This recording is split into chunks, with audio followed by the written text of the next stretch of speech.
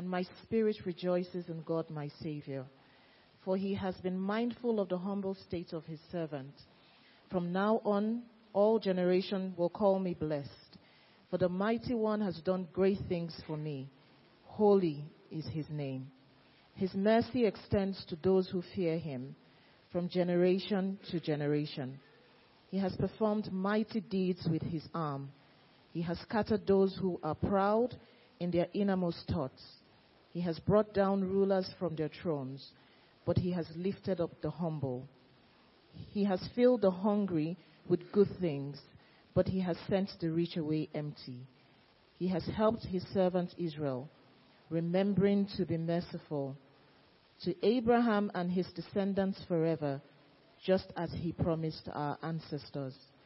Mary stayed with Elizabeth for about 3 months and then returned home. This is the word of the Lord. Thanks be to God. Amen. Thank you, Isioma. Have you ever wondered how we got that song or that poem? Mary's Magnificat, as we call it. How did it come to be in the Bible?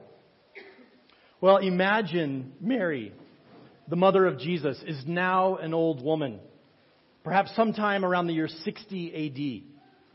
She sits down to talk with a guy called Luke, who is referred to her by some of the apostles, especially the Apostle Paul. Now, we have no idea if Mary lived that long or if she ever met Luke, the gospel writer who may be the doctor, who is the traveling companion of Paul's. But allow me to use my preacher's imagination for a bit in order to make a point. Imagine Luke sits down to interview Mary over goblets of wine. Okay, they didn't have tea or coffee back then. Okay, maybe water, could have been wine. Hey, they did. So why does Luke want to interview Mary? Well, because she was one of the key eyewitnesses to the life of her son. Of course, what we have here in these first few passages in Luke features Mary heavily, and it will do so until the end of chapter 2. And so today we begin a series in the Gospel of Luke that will go into much of 2020 and likely beyond. So we're going to take it in chunks with some things in between. And especially during this Advent season, we're going to start right here with all these stories about Jesus' infancy and all the characters that surround him. So as you heard Christian, our service coordinator, mention, we're having these Pomoja services on the 22nd and 29th. So if you are going to be in town, we do invite you to come and worship all together on those 2 Sundays. There will not be children's church. We're going to give our teaching assistants some time off. And so if you're new to LVC, what does a Pomoja service look like?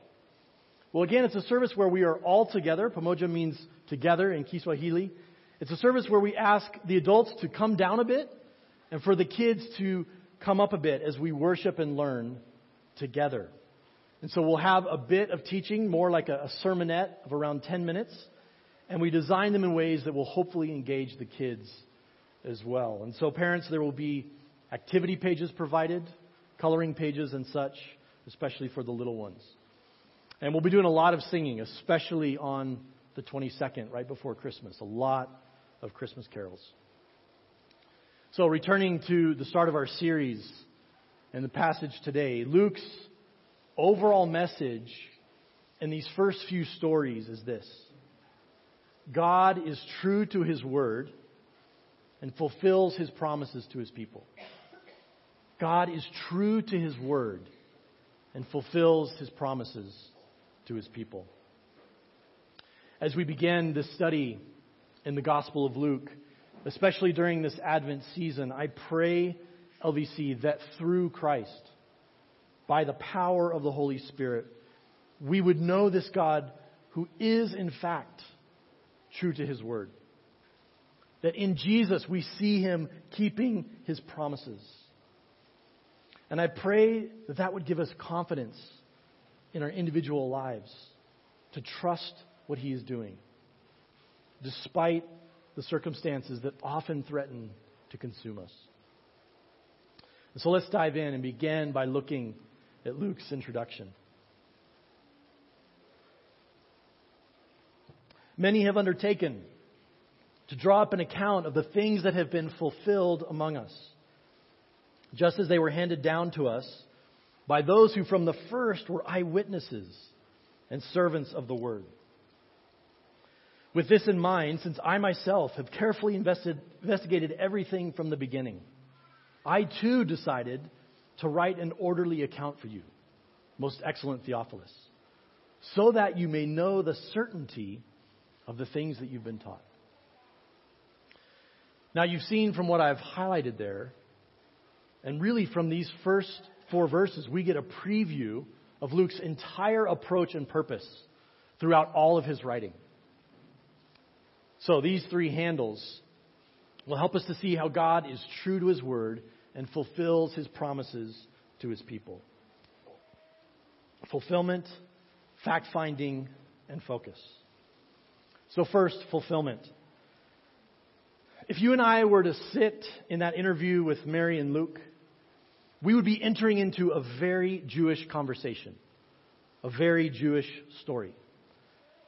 In fact, to fully understand the weight of these first chapters especially, if not the entire story of Jesus, it would be ideal if we could immerse ourselves in first century Jewish culture in Palestine. But for now, we'll do our best to set the scene. The main characters in Luke's first 3 chapters are John and Jesus. But to get to him, we first meet Zechariah, Elizabeth, and Mary, and this angel called Gabriel. He's quite busy in these first few chapters. The 3 humans were steeped in the stories of Abraham, Isaac, and Jacob, Moses, and the prophets. God's promises to the people throughout the patriarchs and the matriarchs and down to the prophets over the centuries. So LVC, as we come to another New Testament book, as we call it, let's be careful not to think of the Old Testament as the Jewish story, and then when we turn the page from Malachi to Matthew chapter 1, that now we're in the Christian story. No, because if you're here as a Christian this morning, we who call ourselves Christians, especially Gentile Christians, even Gentile Christians, are in many ways living out the Jewish story. We have been grafted into this big vine, Paul says. And we are living out those new covenant promises, which are the fulfillment of all those promises made to Abraham millennia ago. And so in our very Jewish story today, we have 3 main scenes. We have the angel Gabriel appearing to Zechariah, then to Mary. And then we have this conversation between Mary and her cousin Elizabeth, where Mary breaks into a song of praise to the Lord. So let's look at where we see this idea of fulfillment. We're told about Zechariah and Elizabeth. Both of them were righteous in the sight of God, observing all the Lord's commands and decrees blamelessly. But they were childless because Elizabeth was not able to conceive, and they were both very old. Remember our Jewish story, our Jewish perspective. By no means were they sinless or perfect, but in regard to law keeping, these were righteous people, living blamelessly among the people. But they were childless because Elizabeth was not able to conceive. She was barren. If you're even a bit familiar with the Bible, does this sound familiar? If you were here during our Genesis series, I hope this sounds familiar. How many of the matriarchs were unable to conceive, whether because of old age or whatever reason? Sarai, Rebecca, Leah, Rachel, so many others. So with all that running in the background, this old man, Zechariah, a priest, gets chosen one day to serve in the temple. And there, while he's burning the incense, the angel Gabriel appears to him. Look at verse 16. Zechariah and Elizabeth's unexpected son, John, will bring back many of the people of Israel to the Lord their God. And then the following verse, make people's hearts ready People's hearts would be turned to make ready a people prepared for the Lord. Friends, Gabriel is sharing the gospel with Zechariah. He is sharing literally good news. He tells him at the end of the conversation that he was sent to tell him good news. Well, one might expect an angel, a messenger from the Lord, to appear to a priest. But then Gabriel visits the most unlikely of people. Mary from a podunk town called Nazareth is not barren, but she's a virgin. Likely a teenage girl, and so the angel's promise of conception seems even more far-fetched. Following a 400-year period of silence, we begin to see how God chooses to break that silence and to bring about the fulfillment of all His promises. And He does so in a most unexpected way. Mary's son would be called Jesus, which is the Greek form of the name Yeshua or Joshua, meaning the Lord saves. He will be great, it says in verse 32, and would be called the Son of the Most High. The Lord God will give him the throne of his father David, and he will reign over Jacob's descendants forever. His kingdom will never end. So then Mary goes to stay with her cousin Elizabeth for 3 months. Over these 3 months, Mary begins to process this news with Elizabeth. And eventually, in a song or poem of praise that Isioma read, her teenage self captures the reality of the fulfillment of God's plan. Look at verses 54 and 55. God has not forgotten His covenant promises to Abraham thousands of years before.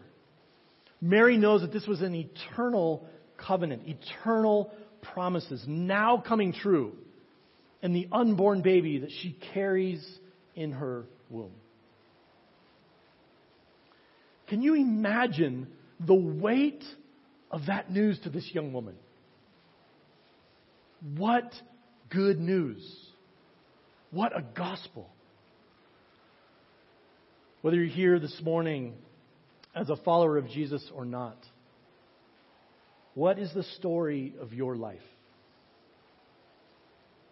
Have you swallowed our globalized, consumerist culture understanding, the pill of our globalized consumer culture that tells you that your story is mainly about you? Well, that pill claims to hold out liberation to you.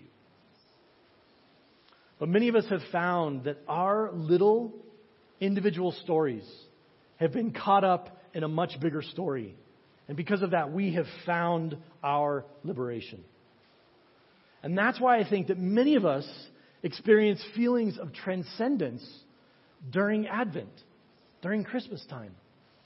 Because through much of that celebration and the poetry and the majestic music, we get caught up into something much bigger, even just for a season, something much bigger than our little selves. So, fulfillment. God will fulfill His promises to His people. Well, then in these initial stories, the idea of fact-finding helps us to see how Luke is true to his word. Notice again what Luke says in verse 3. I myself have carefully investigated everything from the beginning. And so he decides to write an orderly account for this guy called Theophilus. Luke is interested in fact-finding. Now, this is one of the places in the Bible where we get clues to how it was written. Luke, as I said, was on this fact-finding mission. And so a few points to make.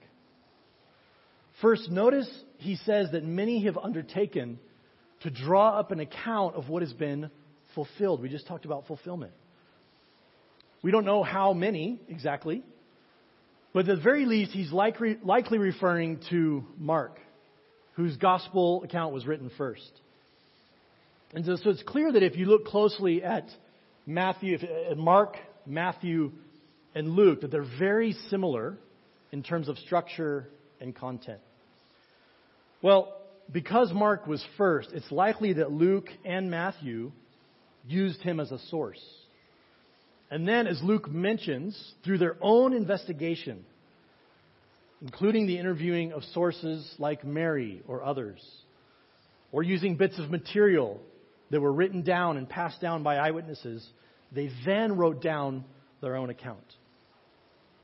Well then, second, Luke calls his account orderly. This does not mean chronological order, but a kind of logical ordering in order to make the kind of points that Luke wants to make under the inspiration of the Holy Spirit. So part of what this means, 21st century Bible reader, is that we should not expect ancient history to be written like we might read a newspaper article or a biography today. To first century people, this would have been the kind of biography that they were used to. And Luke knows that. So to dismiss the accounts of Jesus and assume they're not historical just because they don't read like our modern biographies is both unfair and wrong. Now, let me speak to three categories of people. First, followers of Jesus. I hope that you draw some bit of encouragement from this text and this teaching today. We all have had or continue to have genuine questions about this book that we hold in our hands or click through on our phones. But we can be confident Christians that we have the book that God intended for us to have. We have the book that God intended for us to have. It is His Word, Luke says. God gets to say who God is and what God has done. If we've studied the Bible deeply, we've seen how it confirms the fact that if there is a creator of the universe, that creator of the universe would want to speak to humanity. Okay, let's just assume if this creator of the universe wanted to speak to humanity, particularly His people, that God could find a way to do it truthfully, reliably, credibly, and to preserve it for all time. Well, next category of people. Perhaps you're here as a skeptic, and you quite honestly don't believe the Bible's claims about Jesus. Namely, that you and I need Him in order to get right with God. Well, first of all, welcome. You are always welcome here in this church service. Maybe you came because of an invitation at last night's carol service, or you just like to come around to church during the Christmas holidays. In any case, welcome. I wonder how you take the claims of the author in these first 4 verses. Do you believe that after careful investigation, that this and other accounts are true accounts of what actually happened in history, based on credible eyewitness testimony? If not, I wonder why not.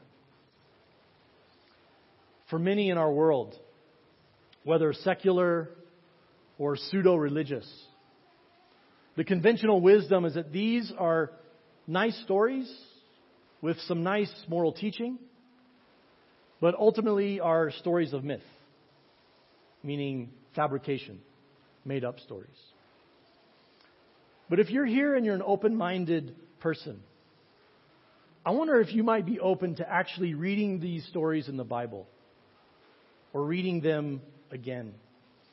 And honestly asking yourself, does this read like a myth? Would stories intended to make up history actually be written like this? In January, our church is going to be offering something called the Alpha Course, where any question is fair game as we consider the claims about Jesus in the Bible. And so if that interests you at all, come talk to me, sign up at the welcome table, or talk to anyone that you've seen up here today. Or even if you just want to meet with someone one-on-one to read one of these gospel accounts and just have an open discussion about it, we would love to do that. Well, the third category of people is soon to be university students. And I'm so glad the older youth are with us today. There aren't many of you going off to university in a year or two, but you hold a special place in my heart. Because in my first semester of uni, I had a big crisis of faith. Much of it had to do with scholarly critiques of the Bible, a book that I had come to trust and even love because it was the revelation of the God who I had come to know, with whom I had a growing relationship. Well, first week of school at a secular university, in the religion department, I stepped into a course called New Testament, and my faith took a bit of a beating. Now, in retrospect, I find it a bit odd that at many universities in the West, a book on the Bible is usually taught by a detached, critical scholar who does not even profess to be a believer. Whereas a course in Judaism or Islam will be taught by a practicing Jew or Muslim. Just a little digression for free. Just something to put out there. I could talk about all this for a long time, but suffice it to say that starting with chapter 1 of Matthew, my professor attempted to pick it apart. And I remember with crystal clarity what he talked about in that first class in August 1993. For me, he was picking it apart. But looking back now, what he argued is incredibly silly and laughable from a scholarly perspective. What I wish I knew then, students, and what I'm keen for you to know now, is that it's not just people of faith who come to their sacred text with assumptions and presuppositions. Critical scholars, you need to hear this, critical scholars may appear to be, or even think they're objective and detached. But trust me, they come with their own presuppositions as well. There are, in fact, many people in this world who have a keen interest in the Bible not being true. And one does not have to be a cynic to know that controversy gets people published, it helps them get tenure, and even helps them make a name for themselves. So students, don't just take my own word for it. Do your own homework. And I'm confident you will see that these scriptures have stood the test of time for not just 300 years, when critical scholarship in the West really took shape, but almost 2 millennia. This book is reliable, trustworthy, and authoritative for our lives. And hopefully you and others will be around when in 2020 I hope to do a short series on these very claims. So let me give you a bit of an example of what this can look like. The kind of idea that these are just myths, these are fabrications. Because I would argue that if you come with an open mind to look at these scriptures, that if one is writing to make up a myth, you would not write it this way. Okay, so imagine we have the global conspiratorial Christian Committee for World Domination. And as is assumed, we would have this group of men who get together sometime in the 1st or 2nd or 3rd century. And they say, okay, guys, we've got to carry on these stories about this guy named Jesus. We've got to make up some stories so that we can take over the world with this religion. So the chairman stands up and says, okay, guys, here's what we're going to do. We have to say that this guy Jesus rose from the dead. And so the first eyewitnesses are going to be women. And this guy over here says, oh, Mr. Chairman, great idea. Because in that day, women's testimony in court wasn't even valid. So that's a great idea. And they all go, yes. Well, then another guy says, okay, in fact, let's just say it's the first century and Peter's there. Peter was a friend of Jesus, and he's really interested to make sure that the name of Jesus is carried on throughout history. And so Peter says, all right, I'm going to tell this guy Mark to write down all of my stories. But guys, I got a great idea. Okay, I'm going to make myself look like a total idiot in these stories. I'm going to make all kinds of mistakes. I'm going to even say that I didn't even know Jesus. And other guys are like, yes, that's a great idea. Let's write that all down. You get my point.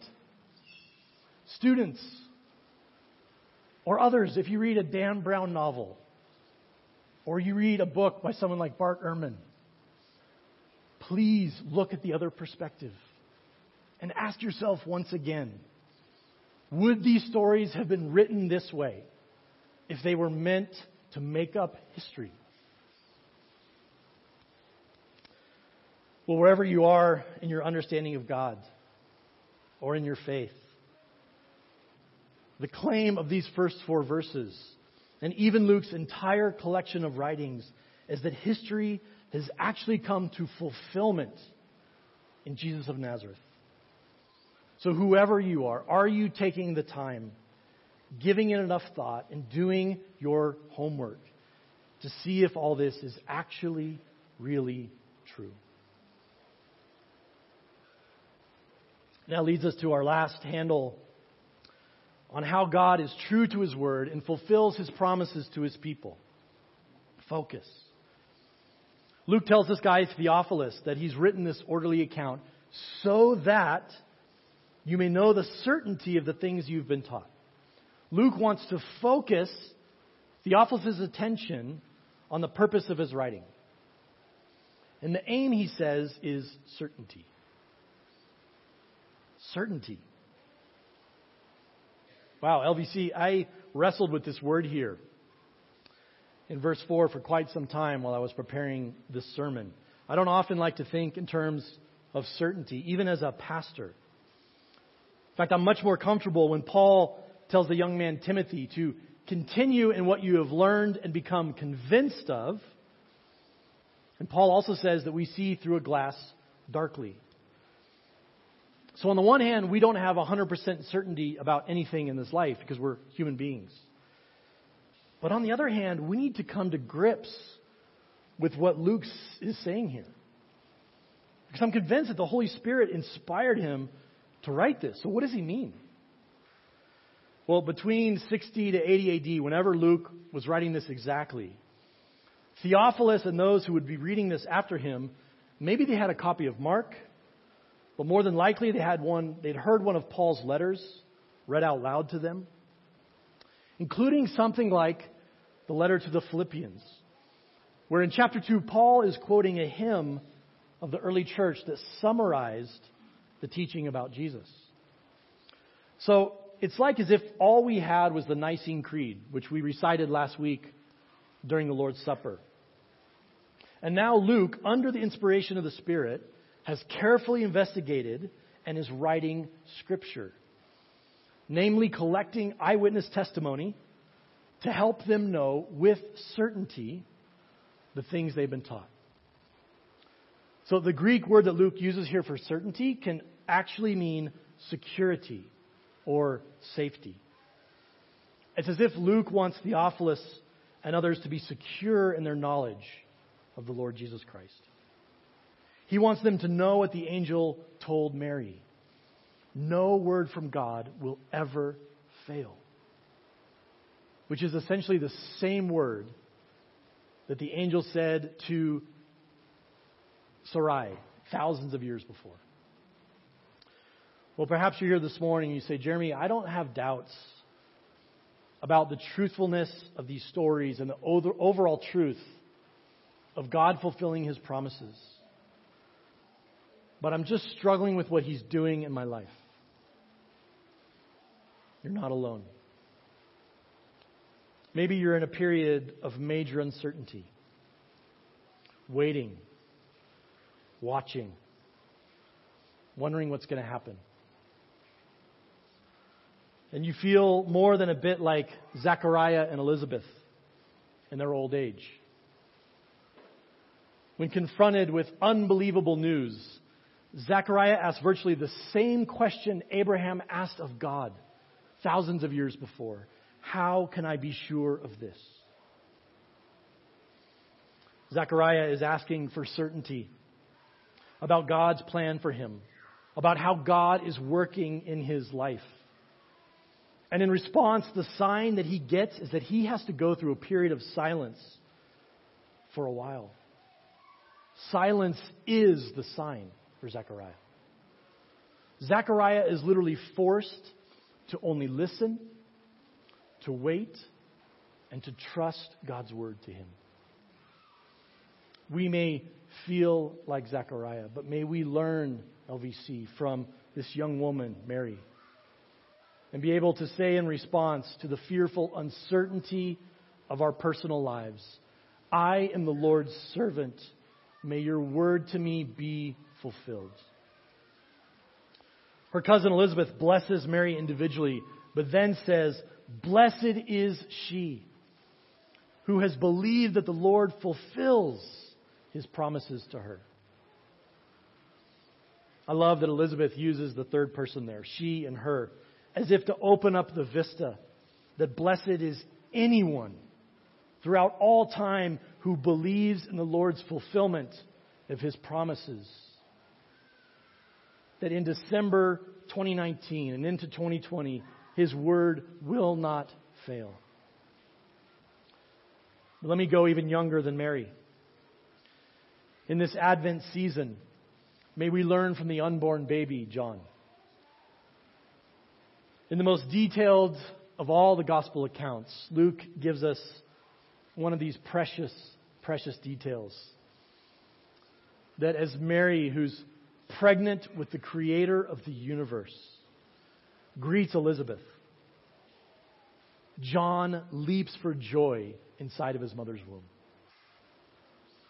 So whoever you are this morning, whatever you're going through, whatever season of uncertainty or trial or suffering or pain, may you, by the power of the Holy Spirit, respond to the coming of our Lord Jesus with joy and trust. He will be true to his word, and he will fulfill his promises to his people. Let's pray.